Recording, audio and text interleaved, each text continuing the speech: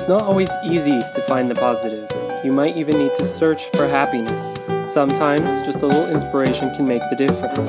Here, it comes from unexpected places. Welcome to the Tangential Inspiration Podcast.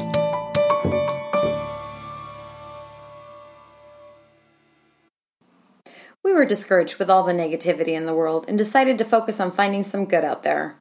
Welcome to the Tangential Inspiration Podcast with me, Teresa. And me, Amy. We're two ordinary moms looking for inspiration wherever we can find it. So, Amy, I'm curious. Best part of last week, worst part of last week? Okay, best part is yesterday Lucy picked her dorm at the University of Oregon. That's exciting. In Barnhart Hall, which I was just happy that she was so anxious about it, 2 months ago, and now she's happy and excited and texting her roommate. And I feel like, really just happy to see that in her because she's shy and, It's a big step. It's a big step. Yeah. So I just love watching that. And seeing the excitement. So that was good. Probably my worst part. I think I told you the story about Joe's where I was taking Ellie to get some dinner, Joe's Burgers, and there's this interchange between this older man and younger woman and foul language and over I don't even know what. And it came into the restaurant and then, the whole thing and everyone just all that negative energy feeding off of each other and people triggered just instantly. Yeah. And she ended up telling him off and then he laughed out in front of the Joe's and then everyone's clapping. And I was like, I'm not sure if clapping is because we're just doing negative to negative. Yeah, exactly. Even continuing it's fine to stand up for something, but do we have to use profanity? Yeah, especially it's one thing if we're just the two people, but that people were clapping. Yeah. It's not reality TV. No, but I felt like it right here in Beaverton. Well, I can see why that would be the negative.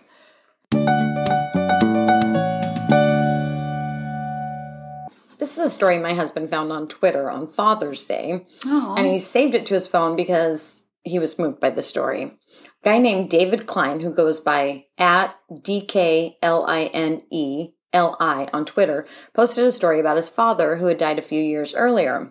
When he was 9 on Father's Day, his dad told him to hop in the car. They drove to an elementary school, went in, even though it was 11 on a Sunday. They went to the gym, and there were about 30 people, men and women, all adults there. His dad told him to take a seat. Dave knew his father attended a lot of meetings and he thought that's what his dad does for work, go to meetings. He was surprised when his dad went up to the front of all of these people. When he stood there, everyone went quiet. He was shocked that all these people were there to listen to his dad. Oh. His dad, who was also named David, said, "My name is Dave and I am an alcoholic." For young Dave, this was the first he had ever heard this. His father went on to talk about his life, a story that younger Dave had never heard before. Young Dave didn't know that his father grew up in an abusive home where he was sometimes badly beaten, or that he started drinking as a teen and would steal beer from his parents and would sometimes disappear for days, or that he used a forged birth certificate to join the military even though he was underage, and that he went to war rather than endure the abuse that he had at home. When Dave's father was done speaking, everyone in the room stood to shake his hand. Dave thought that his dad was a celebrity. He later learned that his dad was 10 years sober that day, which is considered, a huge accomplishment and an important milestone in long-term alcohol recovery. His dad was an inspiration to the people in that meeting. It wasn't until later that Dave really understood the gift that his father had given him that day. It was a gift 10 years in the making. When he learned he was going to be a father, Dave's dad made a vow to stop drinking and started his first AA meeting. As David Klein put it in his post, he was determined that I would not grow up as he had, that my normal would be a safe and sober normal, that his duty as a parent was to do better. His gift to me was a broken chain. Aww. Like I said earlier, David's father died a few years ago. His dad had asked for a small send-off and wanted to keep things quiet and low-key. David said that despite his father's wishes, hundreds of strangers disagreed. For hours, people who were complete strangers to David's family spoke about the impact his father had made on them. Whether it was words of encouragement, timely visits when they needed help, or as Dave put it, the occasional kick in the ass, Dave's father quietly and consistently made a difference in the lives around him, not to mention his son's life. Many of the people who spoke at his dad's memorial shared a line which I can only assume is something shared in AA, but I think can make a difference in anyone's life. choose your tomorrow, but start today. I love that. Yeah. What a great gift. This is episode 90, and we're talking about Salika Jaoud. In episode 83, we talked about her husband, John Baptiste, who my mother-in-law, Cece, so cutely recommended him. Good recommendation. For our podcast. He's an incredible Grammy-winning musician, artist, band leader for Stephen Colbert Show. Now, is he still the band leader? Yep. Okay. Still the band leader. A gal in class that she's headed to New York this week, and they have tickets to the Colbert Show, which I'm very jealous of. Fun. That's cool. Maybe she'll get his autograph. Yeah, that would be really Both cool. of them. Yeah. And he's truly an awesome musical artist and human. But as I was researching him, I learned about his wife, Salika. She just recently published a book called Between Two Kingdoms, a memoir of a life interrupted. Although difficult in parts, it's truly an awesome read. I fell in love with her and her story. It gives this up-close personal account of a brutal battle with leukemia. And I know cancer is a tough topic. And it's all over. It's all over. Yeah. She talks about being sick, how it impacted her relationships with her family and friends. You know, not only losing friends to the disease, losing her identity along the way, and ultimately being cancer-free, and then trying to figure out how she would start over to find the person she wanted to become. Salika, which means most beautiful woman in Arabic, was born July 5th, 1988 in New York. That's a beautiful name. It is a beautiful name. Yeah. Her mom, Anne, is Swiss, and her dad, Hedi, is Tunisian, and they met in New York City. Salika has a younger brother, Adam. Their family traveled around the world, France, Switzerland, Tunisia, until she was about 10, and then they settled in Saratoga Springs, New York.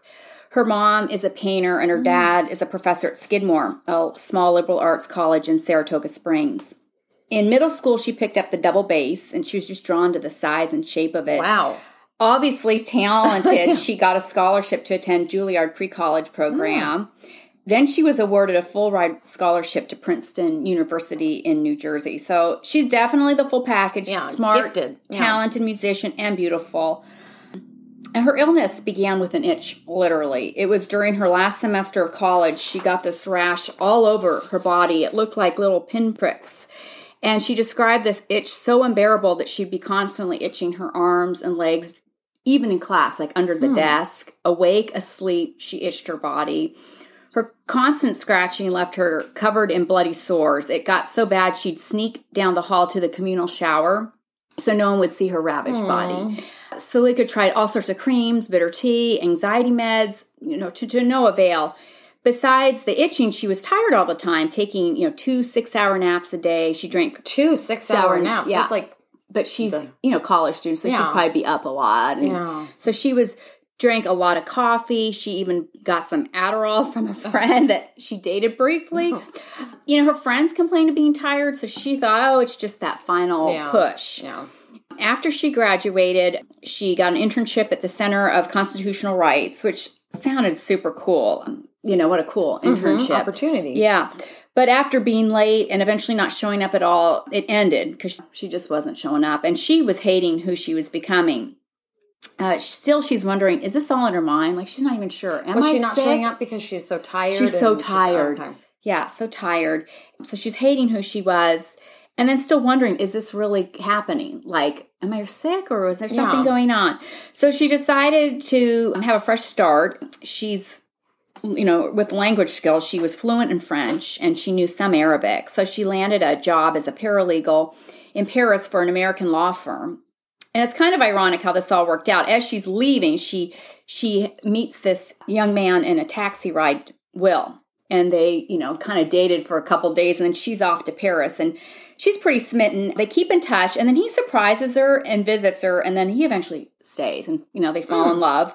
And then after months of living abroad, she's trying to keep up with these all-nighters at the law firm, the new relationship. I mean, she's still ill.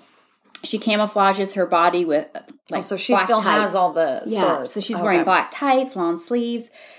As months passed, her health declined, and eventually collapsing and ending up at an American hospital in Paris. Her red blood cell count had dropped significantly, so she flew back to the States to seek medical care. Her parents were shocked to see her not recognizing her. I wonder why they didn't recognize her. She looked so tired, and I think they even thought maybe she was on drugs. You know, they're not sure what's going on with her ear either. No. After a week of tests, the doctor suggested a precautionary biopsy, which is pretty painful, taking bone marrow cells. She talks about the huge needle, 10 inches long. And then after the life-altering diagnosis of acute myeloid leukemia, a rare blood disorder called myelodysplastic syndrome, which mainly affects people over 60. So Suleika writes that this diagnosis, kind of had this irreparable fracture, the life before and the life after. I get that. Yeah, I totally get that. The doctors in Saratoga Springs said leukemia was too advanced to treat locally, so they suggested she go to Manhattan for treatment. And just 6 days after the diagnosis, she learns, she not only needs chemo, but eventually will need a bone marrow transplant, which is dangerous and complicated procedure with a high mortality rate. She was given a 35% survival rate. Oh, I don't like that. Fortunately, her brother was a match, which is pretty awesome. I guess only 25% of the time family members are matches. Really? I would think that'd be much higher. Yeah. Suleika was not only devastated by the diagnosis, but also she was concerned about how the chemo would impact her future fertility. So not ready to be a mom at 22 by any means. But so prior to chemo, she went to an infertility clinic. Her medical team helped her get a grant to cover costs because usually insurance doesn't cover, and it can be upward to $25,000. Wow. The fertility clinic prescribed gonadotropin, a hormone that stimulates the ovaries to produce more eggs. And then it's administered by injection. And it's a lot to consider for a young couple. Yeah. I mean, she debated about creating embryos, which would mean sperm, and then freezing her eggs. And that's a lot of pressure. She decided just to freeze her eggs. She started her treatment at Mount Sinai Hospital, and this would be the beginning of a long, grueling chemo treatment, bone marrow transplant. And as this is going, I really appreciate her unfiltered comments about she's feeling resentful towards her boyfriend, Will, even though he's by her side, but he's out there living in the world. He's living his best life. He's living his best life. He's by her side, and they've only been dating for a couple months. So it's a lot for him. It's a lot for him. And, she's like frustrated because she's stuck in this bed or a bubble, as she calls it, which I think would be really hard. Yeah. And then I think she felt guilty about how the illness affected her family and friends. And so during this period, Suleika became understandably very depressed. Absolutely understandable. And a social worker suggested she find a hobby, one that she could do from her hospital bed. So she decided to do a 100-day project. The idea was that her family, Will and Suleika, would carve out a few minutes each day on a creative project, for the next 100 days.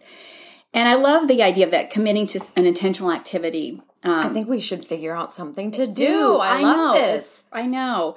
Will was going to do short videos from the outside, from everything to the weather, to the quality of pizza in the hospital cafeteria. Her mother decided on painting one small hand piece of a ceramic tile each morning. And then she eventually assembled it into these mosaic tiles and called it Suleika's Shield. Oh, that's adorable. Her father wrote down 101 memories. He decided to go one more. Memories that he printed in a bound book of his childhood. And Suleika decided to return to daily journaling and doing a blog. Drawing an inspiration from her favorite book, The Diary of Frida Kahlo, she reimagined her survival as this creative act. She organized her space like Frida, who was recovering from a horrible accident, painted from her hospital bed. Her blog went live early 2012, and she had low expectations for readership. She thought it'd be family, friends, college professors reading it. Just how we thought the podcast would be. Just exactly. She was surprised the next day the Huffington Post featured her blog entry, which read, "Good afternoon, you have cancer." Her entry talked about the enduring boredom, and despair, isolation of being sick, and confined to a bed for an indeterminate length of time. And just the unknown. You're going through all this and you still don't know. Yeah. And it resonated with folks. Within hours of her blog, she had 1,000 views. And then her next entry was more tongue-in-cheek. She said 10 things not to say to a cancer patient. She need received... to read that one. Yeah. 'Cause, I had quite a few that I need to check to see if they're on that list. She received tons of letters, like all over the country. One from a young man named Little GQ, who wanted her to know that her story touched him, as he put it, in a death row convict's heart. He related to her feeling of waiting too. He was stuck waiting for news of his fate, sitting on death row. The goal of the 100-day project was to reach the examination day, which is the first major benchmark for evaluating a patient's recovery from transplant. She spent her days and nights lying in this, 45-degree angle to prevent her lungs from filling up with fluids. And she talks about how she felt claustrophobic, but she would think of Little GQ's letter, and his words kept her company during the long stay in the transplant unit. She received emails from all kinds of people who had been sick, and these letters kept her going. After her transplant, to be on the safe side, her medical team suggested Salika undergo 9 rounds of chemo once a month for 5 days straight, then 3 weeks off, which ended up, she did that twice, so 18 months of chemo. It took a toll on her relationship with Will, and Salika was feeling more like a patient than Will's girlfriend. She hated that she needed him so much. And, it's difficult. They're both young, and he's trying to start a career. He's turned down promotions. He turned down opportunities to care for her. Which was probably hard for her to see. Yeah. It's this, he's young and has his whole life ahead of him. Yeah, I think it was... He'd work all day and then go either to the hospital or for a short bit. They lived in an apartment, and he'd either come home from work and care for her like at lunch. They're, young. So eventually the relationship ended. So after 3.5 years, this is her battle, Salika was officially done with cancer. So she's like, now what? She writes, her illness humbled her and humiliated her. As she grew sicker, she watched her old self disappear. And she's now cancer-free, no Will. She lost some dear friends to the disease. And she also wrote that she felt more comfortable in a hospital than out in the world. I wonder if that's because that's where she had been. She'd been, yeah. So reflecting on Susan Sontag's essay, Illness as a Metaphor, she wrote, everyone who is born holds dual citizenship in the kingdom of well and in the kingdom of sick. So as a part of moving toward the kingdom of well and wanting to be a normal 26-year-old, she invites an old band camp friend, John Baptiste, there he is, to join her to watch a friend who's a singer, Stacy, perform. So she's kind of starting just to see him as a friend. And she's also visiting a family cabin in Vermont where she's enjoying solitude. And someone taught her to drive. She didn't know how to drive. So she's like, almost 26, doesn't know how to drive. So during one of her visits to the cabin, as she's trying to kind of reevaluate where she's at, she looks through these letters that she'd received from people while in the hospital. And after sifting through, a bunch of them, she picked 24 that stood out to her. And she sent emails asking if they'd be willing to meet up. And I've talked about bravery. Yeah. After getting her driver's license, and she borrows her friend's Subaru, she embarks on a 15,000-mile road trip with her mini schnauzer, Oscar. Her medical team gave her approval for 100 days, which I think is kind of ironic because it's really another 100-day project. She visited Ned, who's a teacher at an all-girls school in Connecticut. Ned, also a cancer survivor, had sent Salika an email about transitioning out of treatment and how hard it was going to be. Salika was irritated when she got the email at the time because she was still in treatment, but now she's like, she got it. She wanted to talk to him about how to move forward. Yeah, and what's so interesting about that, I just had a checkup, and the nurse practitioner that was helping me, she is a Hodgkin's cancer survivor. So it's kind of funny that you do just feel this connection. Right. So I'm sure that's what Ned was feeling like her, even though she wasn't quite ready. She wasn't ready for that. But I'm glad she finally was. Yeah. And so Ned invited Salika to talk about her road trip and her cancer journey with his students. And I think that was kind of a nerve-wracking situation because, talking to these young people. And then afterwards, Ned and Salika talked about their experiences, the post-traumatic stress, the worry that, cancer may return. And they both realized they don't have it figured out, but at least they're not alone. And Ned suggested poetry as a way of processing. He experiences his experiences are embedded in what he reads, and language captures it for him. And he gave Salika an envelope of poems.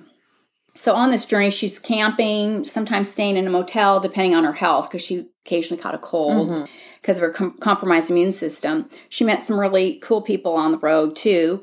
Her travels took her across to the West Coast, to Ojai, California, where she visited a woman, Catherine, who lost her son, Brooke, to suicide. Catherine wrote Salika during the aftermath of her son's suicide.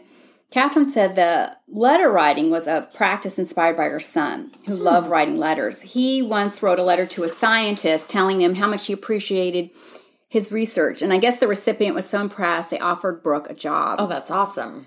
Yeah. You don't hear about that often, know. Especially not with young people. With young people, exactly. Catherine said her family calls writing letters of gratitude to strangers doing a Brooke, which I love that idea of honoring someone's life, whatever that may be. With a tribute. With their passion. But I'm only highlighting a few of Salika's visits. But her last one was to Little GQ, a prisoner in Livingston, Texas, on death row. He wrote to her about all kinds of things, his hobbies, the books that are like that he loved, but they're, someone in solitary confinement, prisoners, it's their best friend, you know. And he had a cheerful tone to his letters, regardless of his circumstances. To connect with them, she had to create an online account through a company that allows you to buy digital stamps to send letters electronically to inmates anywhere in the country. So it was a complicated process. She was granted a special visit, which consists of 2 4-hour visits over a course of 2 days, which is usually reserved to like family members or close friends. Admittedly, she felt overwhelmed. Like, that's a long time to talk to anyone, let alone a stranger. I totally give her credit. Yeah. But they talk about life, anecdotes, memories. He talked about his family, and his mom was the first person to pull a gun on him. I mean, so he comes from violence. He said he wanted to be in a gang as early as kindergarten. Wow. So he was on death. Cycles. Yes, a cycle of violence. He was on death row for murder. And when she came back the next day, Little GQ was like shocked that she returned. He probably never had experienced that friendship like that. Yeah, that kind of connection. They talked some more. Although, Little GQ has never been sick, yet he understood, what it was like to feel like stuck in purgatory, awaiting the news of your fate. Similar to the illness, that is what prompted him to write her. It just really blew me away that she drove, and visited him. And I just love her journey to find herself and join the kingdom of well was really rooted in human connection. I can understand why her New York Times blog, Life Interrupted, earned an Emmy Award. It resonated with so many people beyond those dealing with serious illness. I think the idea of life interruption, whether it be serious illness, loss of a friend or family member, incarceration, or let's even say the pandemic, life is altered in some way, and the key is figuring out the path forward. Absolutely. Salika served on Barack Obama's president's cancer panel, and her advocacy work, reporting and speaking has been featured in the United Nations and on TED Talks. Oh, I'm going to have to look her up on TED Talks. Yeah. I love TED Talks. And as we talked in earlier episodes, she married her longtime boyfriend, John Baptiste, this past February. In November, sadly, she learned that her cancer had returned. And I read she had another bone marrow transplant, is hopeful. I saw this post that just kind of jumped out at me on Instagram where she said, the darkness will overtake you, but just turn on the light, focus on the light, and hold on to the light. I just love her perspective there. She has a newsletter, which I prescribe to, the Isolation Journals, which updates of her health journey, but it also includes this writing prompt inspired by her or somebody else. And it's all sorts of things. It could be, like a famous author and just something to write about, or it could be something in your day. Just kind of started. Yeah, it's just, but it's the Isolation Journals. That's cool. And then on Instagram, I saw her latest 100-day project is watercolor painting. They're beautiful. They're, some of them are depicting her in the ocean or in a tub receiving chemo with these monkeys. They're really brightly colored and really, there's some whimsy in this. They're just really, really pretty cool. I love this woman's bravery and creative spirit and how she uses her voice to advocate for those living with illness and really other forms of life interrupting adversity. Yes, I totally understand why you'd love her. I hope my story invites people to reflect on the in-between moments in their own life, to think differently about them, to sit with them, to interrogate them. Stolika Jaoud. In episode 87, we talked about Naia Woods, a local woman who launched Portland's first Black Literacy Festival, Freedom Festival, and she kind of timed it with Juneteenth, the celebration of emancipation from slavery. The festival held a book drive to collect books for a nonprofit, Portland Books to Prisoners. And I was kind of curious about it, so I did a little digging and looked into it. And it turns out Portland Books to Prisoners is just one of many programs offered by a larger Portland nonprofit, Education Without Borders. Yeah, it's pretty cool. EWB, I'm just going to shorten that, Education Without Borders, mission is to improve people's lives through educational projects that share knowledge and resources to find solutions to some of the world's most urgent problems like literacy, disease, poverty, racism, sexism, homophobia, environmental destruction, and war. So they have all these different all stuff outreach and programs. So EWB acts as an umbrella organization for like educators and students to do research, and so they can teach their local communities and abroad. They create new innovative educational programs tailored to the communities, which is really awesome. But so Portland Books to Prisoners is an all-volunteer collective. They're working to distribute books free of charge to prisoners. They are dedicated to offering books to people behind bars, the opportunity for, self-empowerment, education, entertainment, that reading provides. I wonder if they read because they are pretty strict about what's in the prison. So that's what they said. I mean, they said that. So they send the literature actually across... To the volunteers. No, they send the literature to the prisoners, those incarcerated across the nation.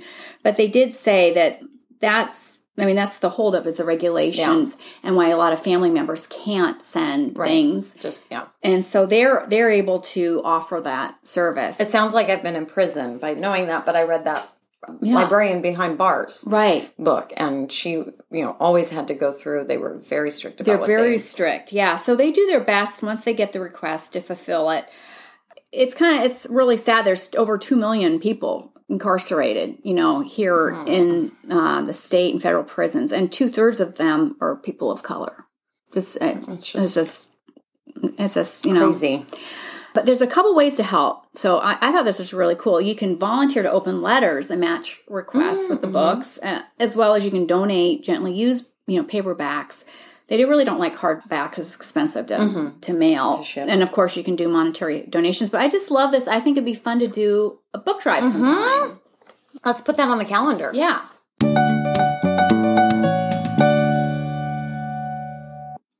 The world breaks everyone, and afterward, many are strong at the broken places. Ernest Hemingway. Thanks for listening to Tangential Inspiration. We really want to hear from you. Email us your comments or story suggestions at tangentialinspiration@gmail.com or leave a comment on our website, tangentialinspiration.com. Our website has all our podcast episodes, show notes, stories, follow-ups, and links to websites and books we talk about. Like and subscribe to us on your favorite podcast app, and you can also follow us on Facebook, Twitter, and Instagram. Have a great week.